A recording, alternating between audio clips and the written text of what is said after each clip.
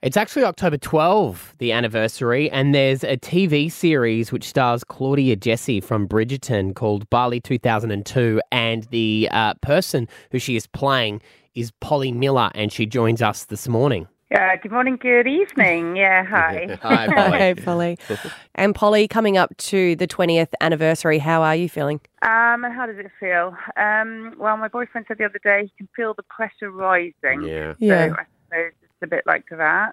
The TV show is, made around you, and we know that you said that you survived because, your husband that was there and your friends that were there who didn't survive, you said that you were able to survive because you were the only one that wasn't knocked unconscious at the time. Yeah, I mean, to be honest, the film is actually, or the part series is really good, and they've taken a lot of what I said on board, but obviously some of it is fiction.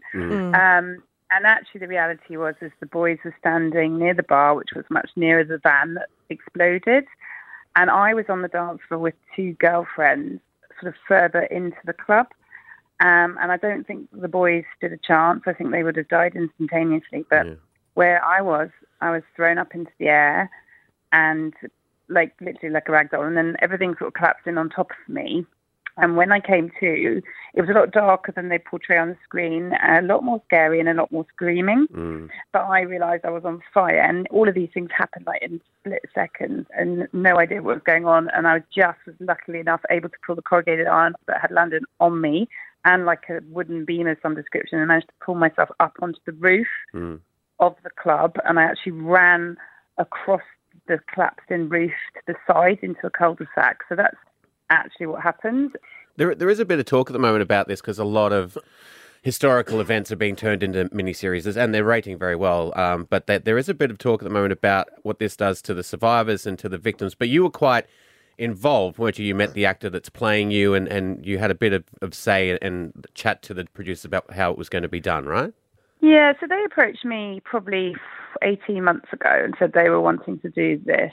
Yeah, I had to think about it because, from one perspective, it could be seen to sensationalising something that was so horrendous and impacted so many people. But at the same time, it's part of history, and there's a lot of people, young people who don't know what happened. Luckily, thankfully, with COVID, there's been quite a quiet patch with terrorism. Yeah. But, I think we're pretty foolish if we think it's never going to come back. And so I think it's quite important that the story was told, and I felt that it was going to be told whether I got involved or not. Yeah. And actually they did change some bits, like about the wedding scene and stuff, and of course it wasn't exactly accurate, but because you were there, you got married that you were there for your wedding, weren't you? Not quite. We'd actually met in Bali 2 years previously at this rugby tournament called the Bali Tens. The following year we'd gone back, and then Dan had actually asked me to marry him in Bali. And so the rugby tournament sort of come up again. It was just a weekend. We literally just went for a weekend. Wow. And we shouldn't have gone, obviously, because we'd just come back from our honeymoon. But it was our place, it was our thing. Polly, you had burns to 43% of your body and it would have been in the most excruciating pain. How did they fly you direct here to Brisbane? No, so I was in the Sangla Hospital in Bali for 24 hours or so, I believe. And then actually I remember that quite well because there was not enough morphine. So we were only on sort of paracetamol and IV fluids, which kept us alive. Gosh. But we were quite badly injured. And the Australians sent these sort of jet planes and there was basically a call out for Australian people. And I said, what about me? I'm British. And one of the chaps, Trent, he said, oh, you're Commonwealth, you're coming with us. But they had to get my passport because otherwise they wouldn't let me into Australia. Anyway, someone went to my hotel, got my passport, and they actually flew us all to, is it Darwin? Darwin, yeah. I think everyone went to Darwin. Yeah, so we flew into Darwin and we were triaged there. And I was there for about 24 hours as well. But by then we'd got morphine, so my memory gets a bit hazy because it's quite drugged. And I was in a bed next to a girl called Nicole. And I was obviously terrified and really worried and upset. And then she had her aunt and uncle or some family came to visit her in Darwin. They didn't know what to do with me. I'm this random British girl. Anyway, Nicole's family said, oh, bring her to Brisbane. We're going there. That's where we're from. And that's why I ended up going to Brisbane. Oh, My wow. parents, meanwhile, were on a plane. They got on a plane in England to Australia, not knowing where I was going to be. So they got one to Sydney, and it was only during the flight to Sydney that they then heard as they were landing that I had gone to Brisbane. So then were transferred onto a flight. And I think they made it just before me. Right. Right now we're talking to Polly Miller, who was in Bali in 2002 when the bombs went off, and the TV show about her, and we're chatting to her now. You explained how in the show they didn't quite do the same story of how you pushed off the iron and the beam and then ran across the roof whilst on fire. You've obviously had a lot of time to process that because you can tell that story so easily now. But, well, I guess it probably not easily. It's probably lack of a better word. No, I can. But- I can say it easily. And Yeah. sometimes I think people think I sound flippant, but, No. yes, it's been my story for a very long time now. Do you remember And- though? Do you still remember how was it painful at the time, or were you in so much shock? The pain, I mean, the adrenaline. To be honest, so I pulled off the iron, and they have me crawling around, screaming for Dan. Now, I didn't look around screaming for Dan, if I'm honest. I just literally pulled myself up and out of the building and ran. And, I was burning, so I was screaming. If the honest truth is, your memory and your brain is a wonderful thing that time allows you to almost forget how painful it was, how hideous it was, and how hideous my life was. But watching programs like this, and the 20th anniversary comes up, of course, it brings it back. Yeah. And particularly the scenes of her crying in London at the end, literally just sent these huge shivers down me. And I spoke to my mum about it, and she said, "Oh my God, it was such a terrible time." And of course, I forget that because luckily I survived somehow and things got better somehow. But it was the most horrendous period of my life. And I'm pretty much living proof that you can survive something pretty awful.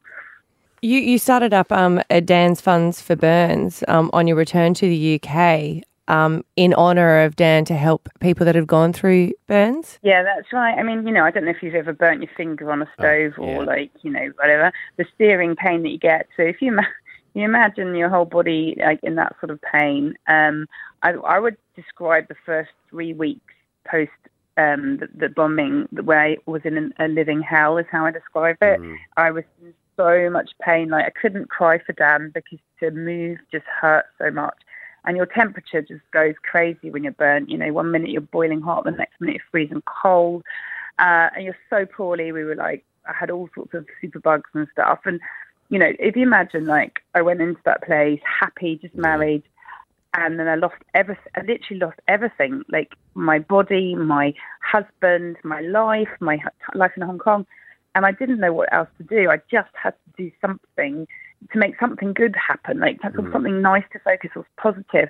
And the outpouring of love that I got from people who wanted to do something to make things better for me, to raise money, was channeled into this charity for burn survivors. And at that point, I had no idea that it was going to end up being a charity still going 20 years later. But it was really to sort of initially to say thank you to the nurses and staff in Brisbane. And in fact, I don't know if you know this, but I flew back about a year and a half afterwards and donated some money to Royal Brisbane Hospital. And they set up a little trust. And there is a little trust at Royal Brisbane Hospital to this day that funds various bits and pieces. But, the charity now, raised £2.5 million. And we help burn survivors across the UK. There has been a lot of anger with people talking about the person who made the bombs getting off quite lightly. Well, he's about to be released. Yeah. Released, yeah. Yeah, he's the guy who's about to be released in Indonesia. Yeah, there's quite a lot of anger in the UK here as well. How's your anger about it? I let go of the anger many years ago. I have to say, my mum is an incredibly strong lady, and very early on she said to me, "Polly, don't hold in anger and bitterness because it will eat you up and destroy you." It's very difficult to do, but I did actually let that anger go, and with that you get some sort of level of peace. So I do see all the stuff in the press, and there were some guys who were shot I don't know, I can't remember how many years ago, probably 10 years ago, and it sort of didn't quite sit right with me, although obviously I didn't want them out at large, and no one wants these guys out at large to do again what they did to us. Are you saying the people who were executed, you Would rather not. we would rather they were kept alive but kept in prison? Yeah, because, I mean, there are two wrongs that don't make a right, do they? So I'd rather they suffered in prison and rotted, to be honest. It is concerning that they're letting these guys out, that they are, in inverted commas, de-radicalised. I don't know if they are or not, but the danger is huge that they're not. It's a difficult one, but, like, life is short. We all have one go at it, and I didn't want and don't want my life to be completely controlled by what happened to me. So my way of dealing with it was to try and do something nice in memory of Dan and Annika and my other friends, and live my life to the full for them, to make sure it was worth all the pain and trauma that I went through, and to make sure that who knows what's around the corner for any of us. We just got to make the best of it. You're extraordinary, Polly. Amazing. We could listen to you talk all day. Yeah. Thank you so much for your time this morning. We really appreciate it. That's okay. And thank you to all of the Australians who I met at the time. And there was a guy called Michael Rudd, Stuart Pegg. I know the nurse's name still, Colleen. There was Anne. There was Peter was my physio. Australians helped put me back together. So thank you to all of you. Oh, well, we're in Brisbane, so some of them might have heard that. So. Yeah, hopefully. And I've still got some friends from, anyone in England who had a friend in Brisbane, put them in touch with us. And so we made friends for life in Brisbane. There she is, Polly Miller, a Bali bombing survivor.